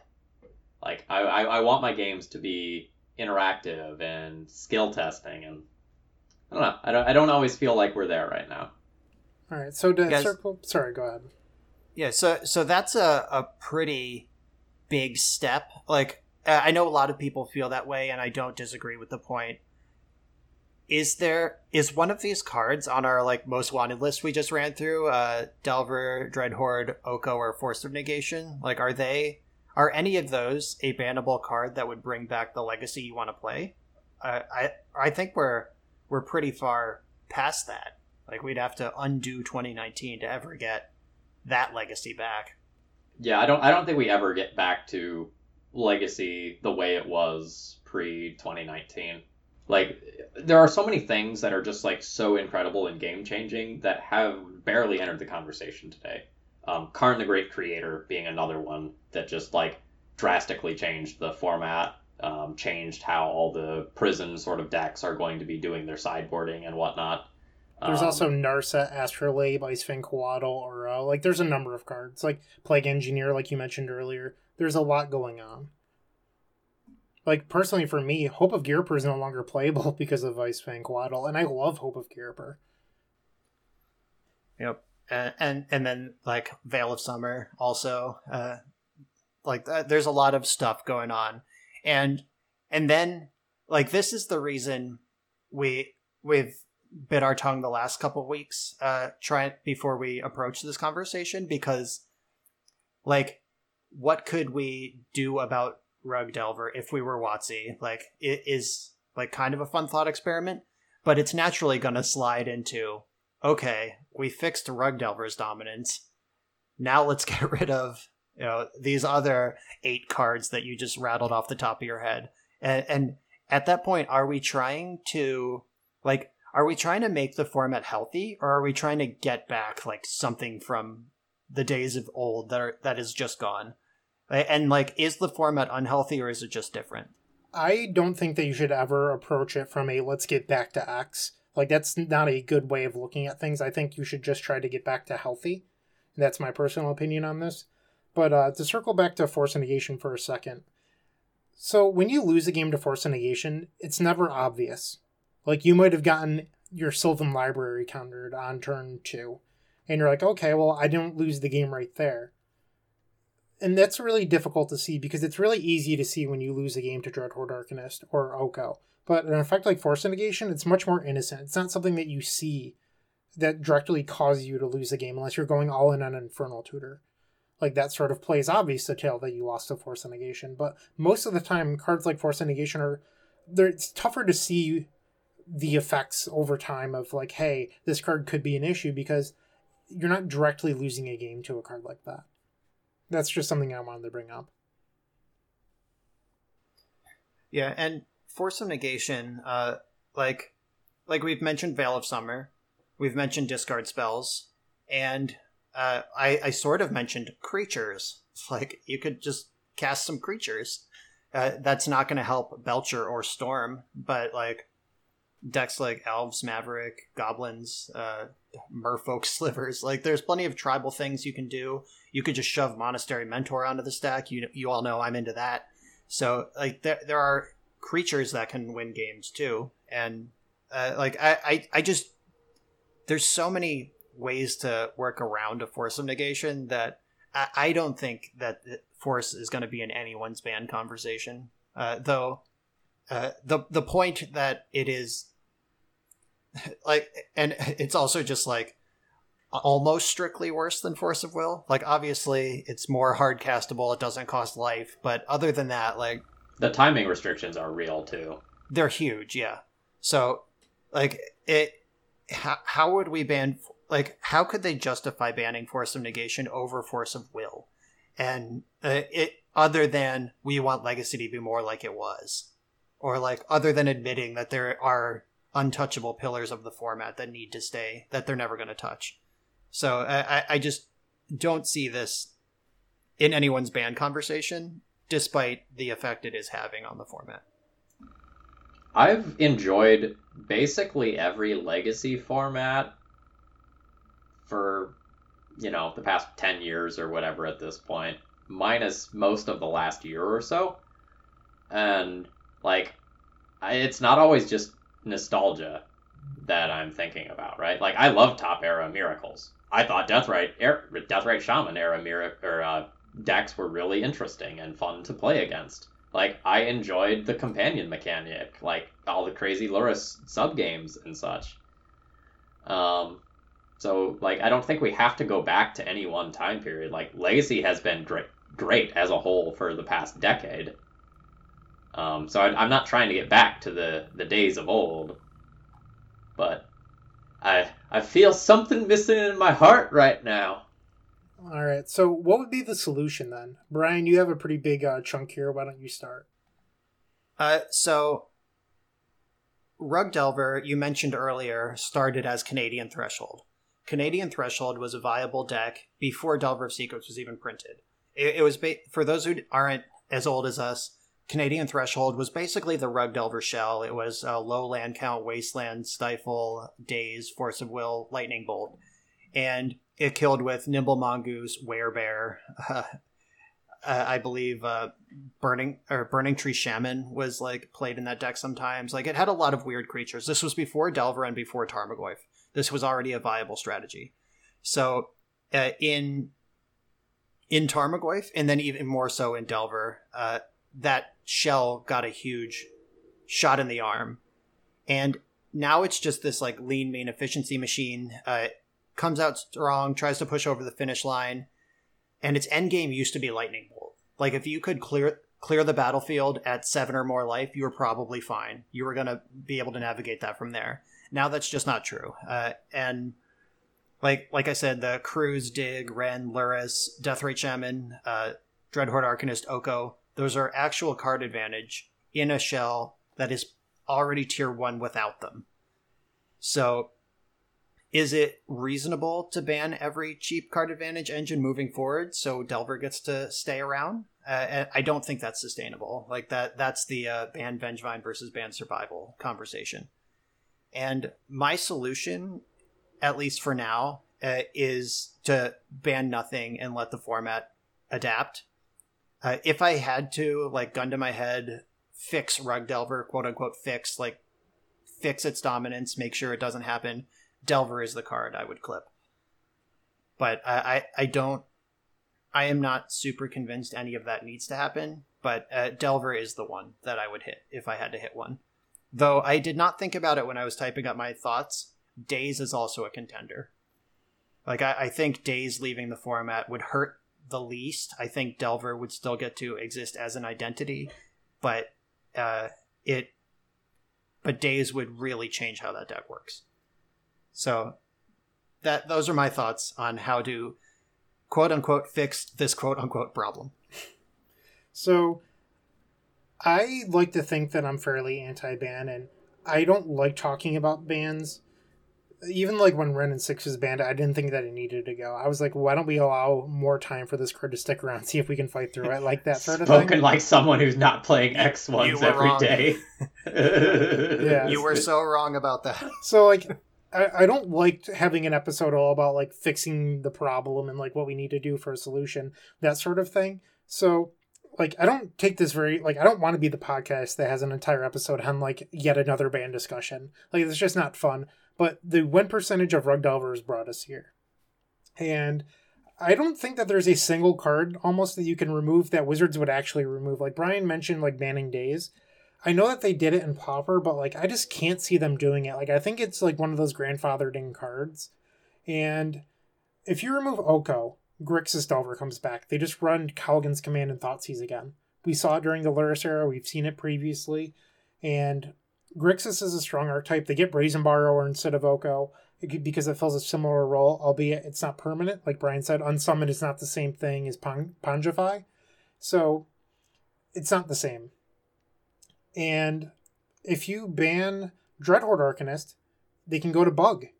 So, I mean, similar, they can also go back to Grixis, but like Bug Delver, I actually ran into it twice over the weekend in the Legacy Challenge.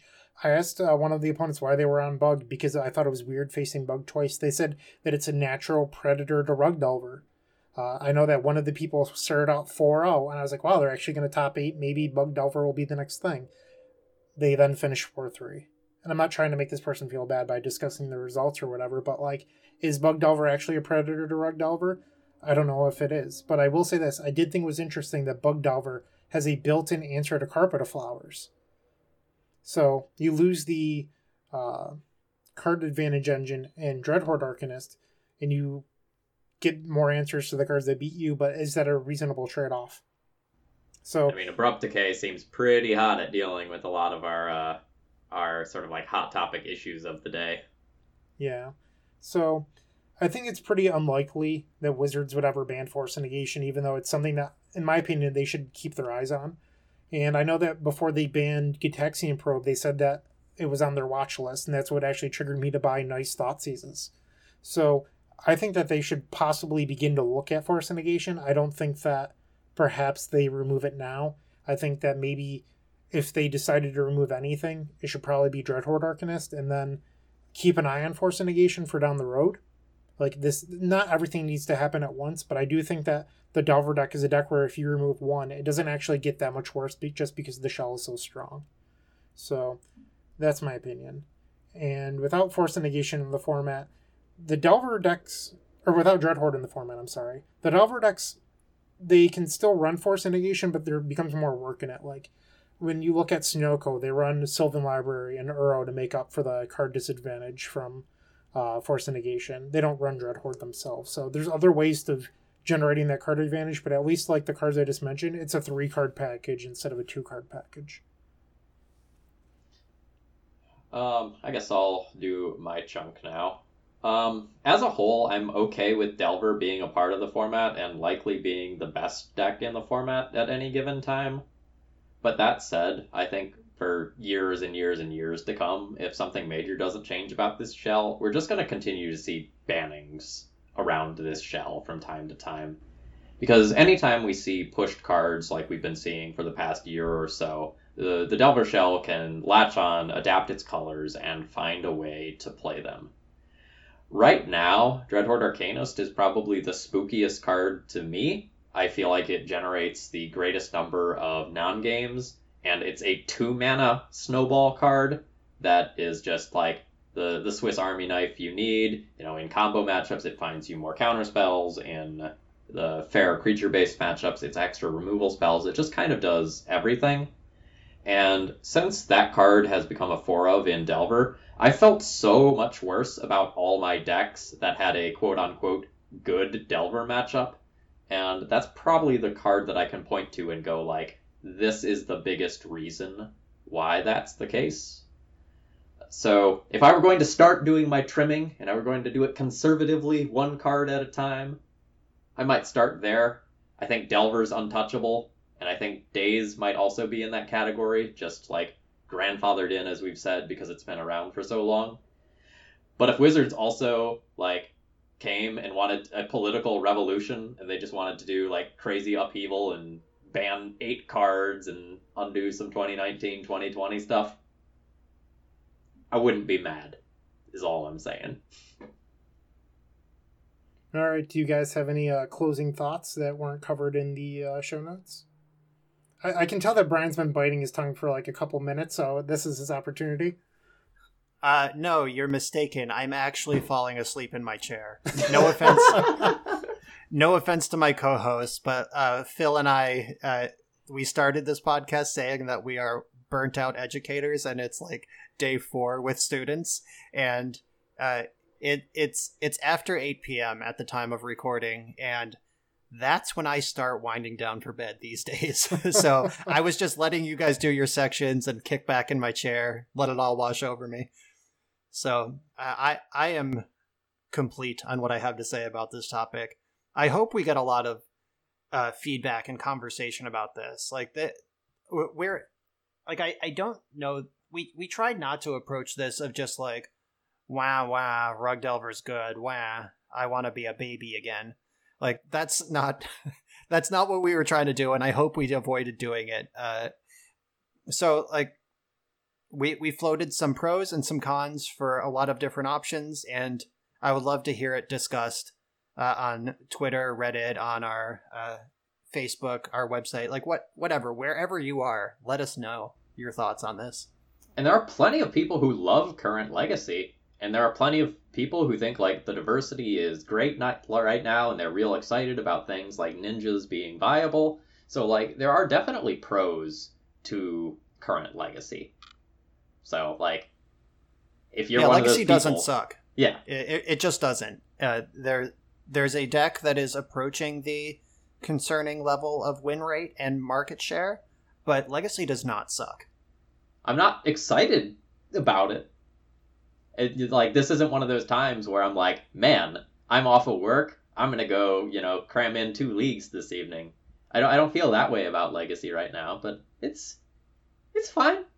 I'd drink it. I'd enjoy a nice glass of Legacy, but I don't know that I'm going back for the 2nd or 3rd one in an evening.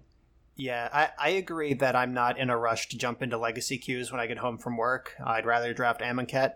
But, like, if there was a GP tomorrow that was healthy to go to, a Legacy, or some Legacy Premier event, Star City event, I would be pretty happy playing current Legacy in a Premier tournament setting.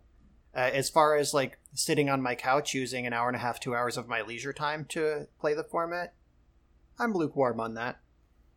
I have no idea what I would register if I had a serious event that I had to play right now. That's been my biggest problem with current Legacy. Like, so many of the strategies that I gravitate towards are just, like, not good right now. And, like, if I had a GP to play, I would have to fucking play Rug Delver. Like, I would just have to do it. I would hate it. But, Phil like, says I would this, learn that and deck. then he would register Karuga Stompy. Can I introduce you to my Lord and Savior, Heliod? He has a hall. It's very generous. You can go there. And there are sharks. That's what I would play if there was a Grand Prix tomorrow. I would play sharks still. And you would have a blast. One way or another. It would be a great weekend. I would easily top 8 the GP and have a great time doing it. Well, Brian's pretty confident in himself. All right, so hopefully everyone enjoyed this episode, and this has been the Eternal Glory Podcast. Thank you for listening.